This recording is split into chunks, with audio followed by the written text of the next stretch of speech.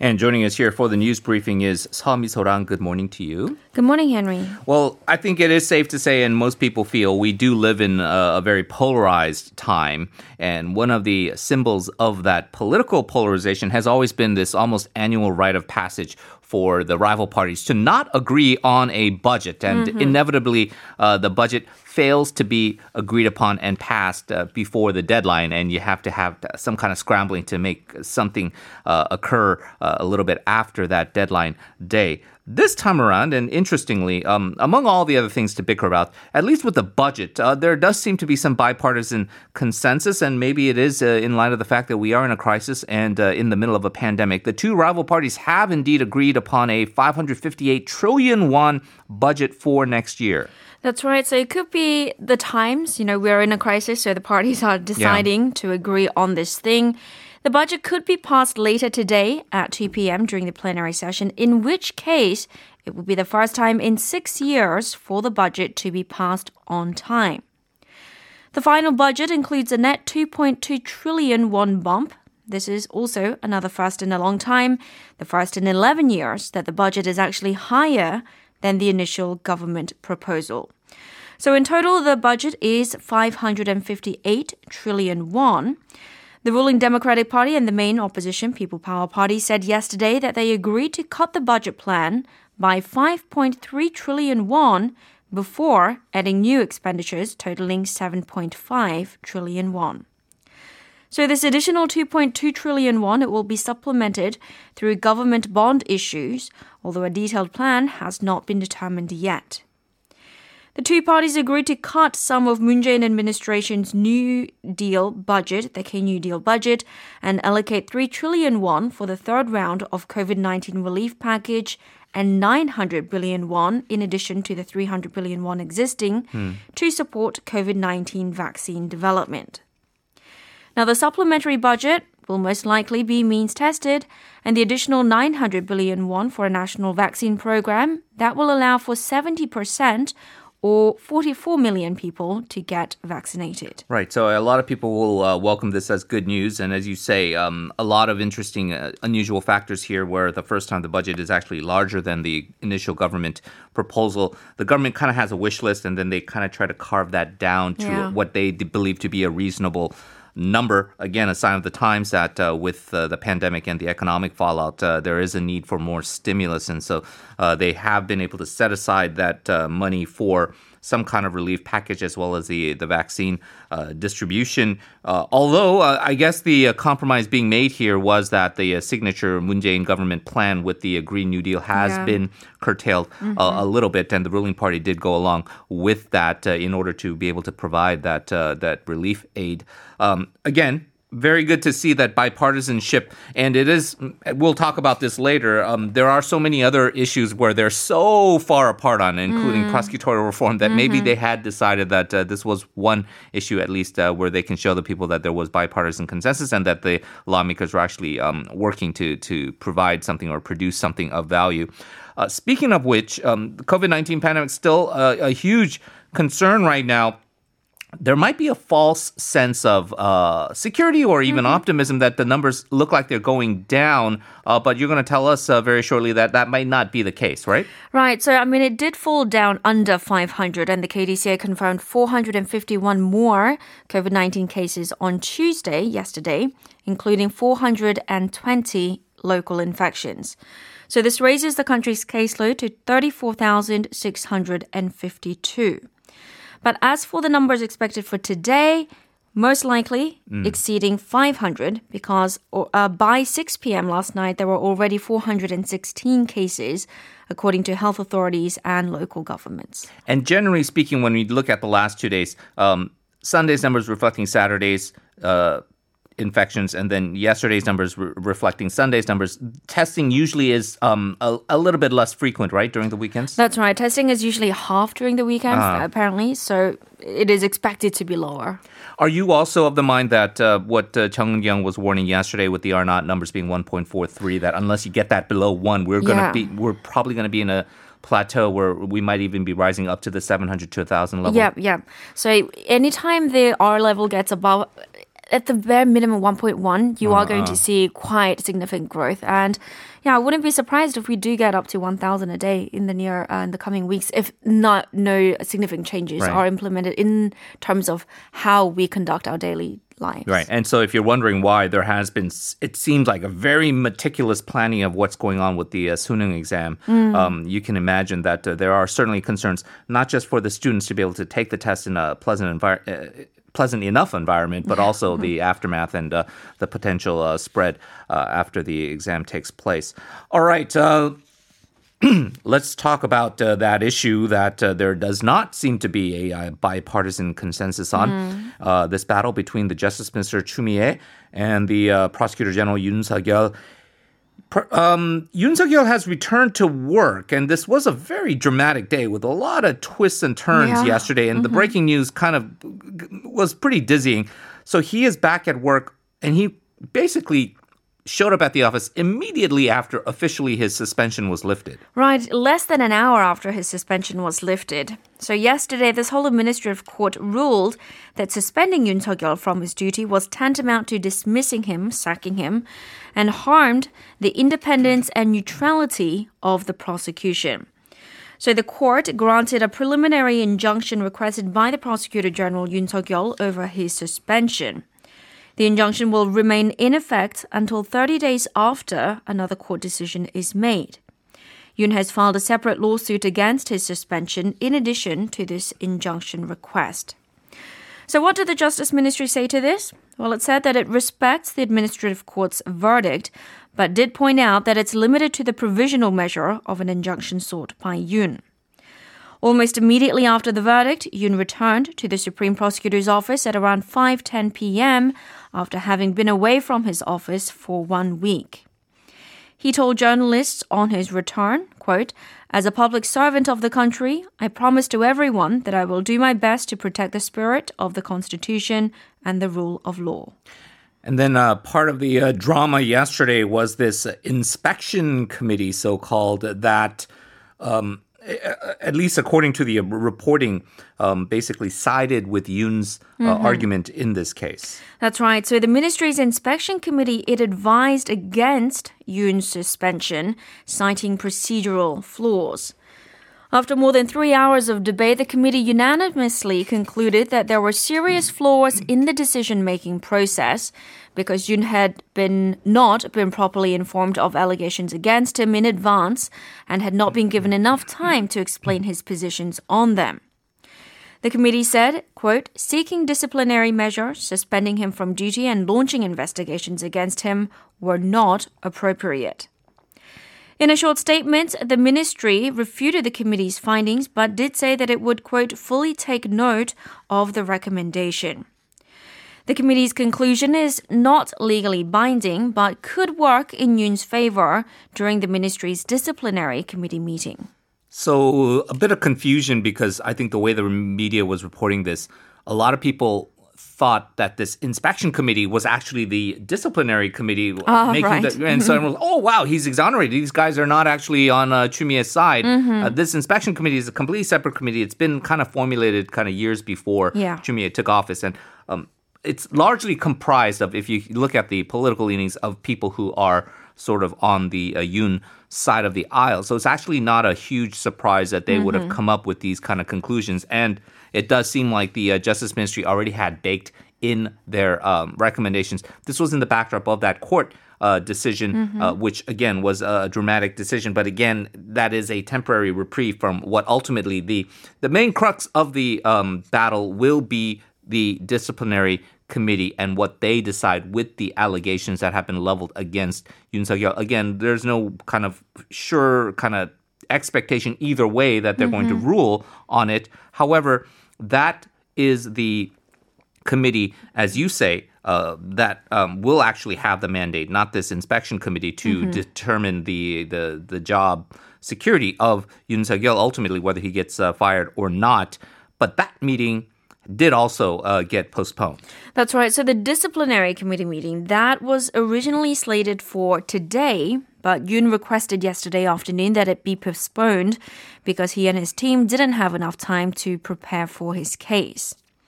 Yoon also asked to call in 3 witnesses to explain parts of the allegations against him. The Justice Ministry, soon after Yoon's request, announced that it will postpone the disciplinary panel session to Friday to protect Yoon's right to defense. Now, adding to all of this, Vice Justice Minister Go Ki-young, he offered to resign yesterday immediately following this Seoul Administrative Court's decision. This is thought to be an apparent protest against the scheduled disciplinary meeting, and the ministry plans to accept Go's resignation.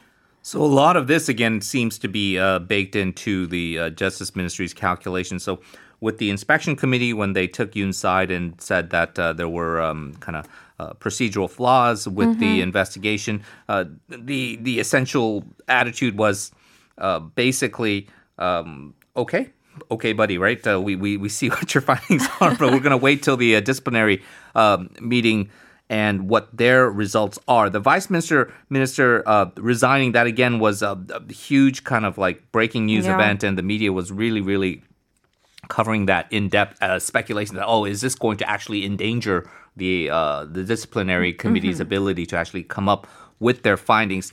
Later, there's been some reporting analysis that Kong Ki-young, the Vice Justice Minister, is also a former prosecutor and is somebody who's in the same class as the Law Institute of Yoon Seok-youl. And so they are people that know each other. And it is being kind of interpreted that as a former prosecutor, he would not want to go down in history as the guy that so-called kind of backstabbed. Backstabbed Yoon Seok-youl. And so he's leaving and then again, this is from the pro-reform side. What they see that as a sign of optimism is that he also reads that the disciplinary committee is going to come up with a finding that is going to be detrimental to Yoon's future career as a prosecutor general. However, he does have a potential future political career, and he certainly has been engaging in what could be deemed to be politics as he returned to work. You mentioned the statement he gave to the reporters. He also sent out an email to prosecutors all across the country.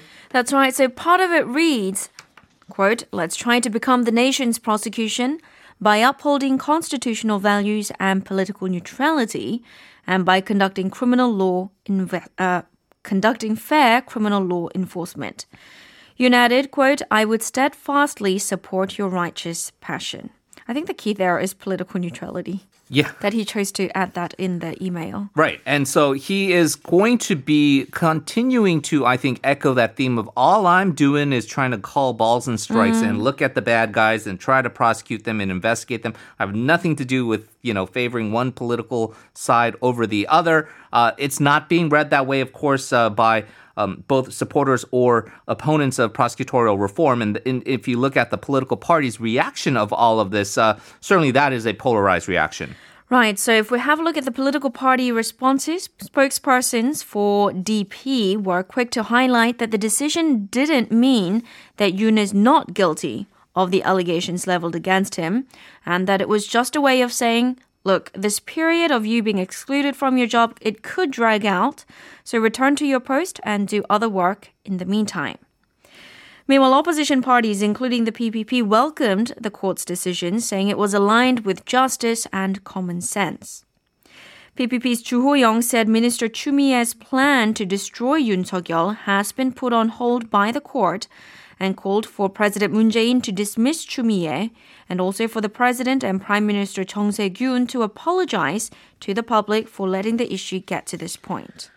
So it was a day of really breathless reporting and a lot of speculative so-called scoops being made, including the one about how the president called a meeting with Justice Minister Chu, so did Prime Minister Chung Se-kyun, and that they were going to ask Chu Mi-ae to resign and try to sweeten the deal by having it to be a simultaneous resignation with both Yoon Seok-youl and Chu Mi-ae stepping down at the same time.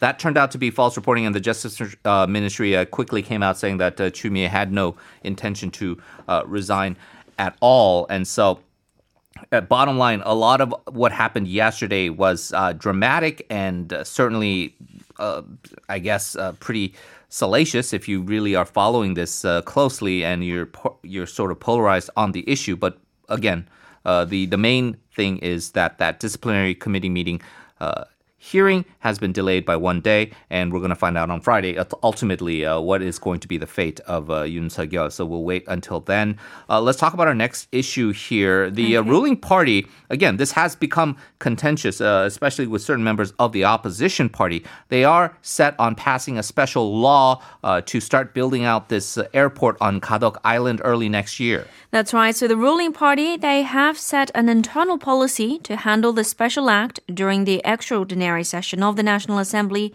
in February of next year. The party's task force on a new airport in the southeastern region, they held a meeting yesterday morning and discussed the timing of the special act. According to party spokesperson Choi In-ho, the party will hold a public hearing in December, and since the National Assembly doesn't convene in January, the party will have the special act pass the extraordinary session slated for February. According to the newly proposed bill, the estimated budget of around 10 trillion won will be sourced from government funds, and the new airport will be exempt from a preliminary feasibility study to examine its economics. Busan-based members of the PPP proposed their own version of the special act on Busan-Gadeok New Airport.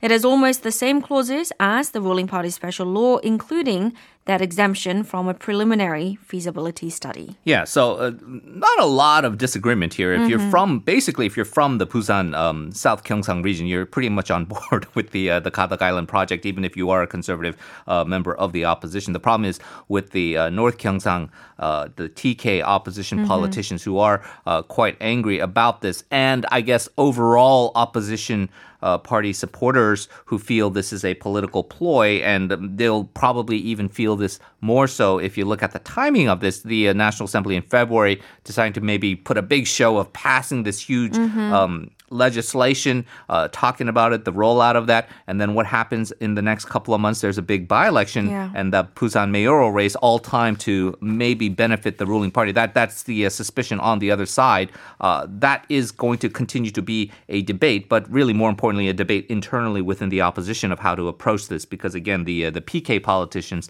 are certainly on board with it. They're talking about the economic benefits of that project. We wouldn't see that until maybe a few years down the road. But as it stands right now, Misorang, the economy is not doing well. The OECD projects the economy here in Korea to contract by 1.1%. That in other times would be devastating news, talk of a recession. However, it's one of those, if you have to look at it glass half full or glass half empty. It is definitely half full, especially if you compare it to other comparative nations. So the OECD projection of minus 1.1% growth for this year, it is steeper than the OECD's September forecast of just a 1% contraction. But the Paris-based club of major economies, they did project positive growth for Korea in the following years, 2.8% for next year and 3.7% for 2022. Now, despite this downward revision of 1.1%, this is actually the smallest margin of contraction this year among all the 37 OECD member states, and is mainly due to the country's efforts to curb the spread of the new coronavirus. The OECD said, quote, South Korea's effective measures to contain the spread of COVID-19 have limited the estimated fall in gross domestic product to just over 1% in 2020, the smallest decline in the OECD. So this group's growth forecast is the same as Bank of Korea's projection. Last week, Korea's central bank revised up its 2020 growth projection from minus 1.3% to minus 1.1%. The IMF, though, they have a more pessimistic outlook, and they have put out a forecast of minus 1.9%. Among the OECD member states, Korea is just one of 5 countries expected to see their economic growth return to pre-pandemic levels next year. The other 4 states are Norway, Turkey, Lithuania, and Sweden. Good news for South Korea, and also for a final story, good news for North Korea, I suppose. The UN has decided to speed up sanction exemptions to provide humanitarian aid. That's right. On Monday, the UN North Korea Sanctions Committee revised its, quote, Implementation Assistance Notice number 7. Now, this allows for easier application and a more swift review process for sanction exemptions on urgent humanitarian programs. So more specifically, the exemption period, it will be extended from the current 6 months to 9 months, and aid packages will be allowed to be delivered across 3 shipments. In addition, organizations that have been exempted from sanctions more than twice in the last 18 months, they can apply for exemption directly without having to go through their state government or the United Nations resident coordinator. Yeah, and we'll talk about this later during our North Korea segment, but the Unification Ministry here has had a bit of a difficult time in their efforts to try to provide humanitarian aid, which has flatly been rejected. Most attribute that to their concerns over COVID-19 and certain other issues, which we'll talk about, but we'll leave it there for now. Misorang, as always, thank you very much for the wonderful reporting, and we'll talk to you again soon. Thank you for having me.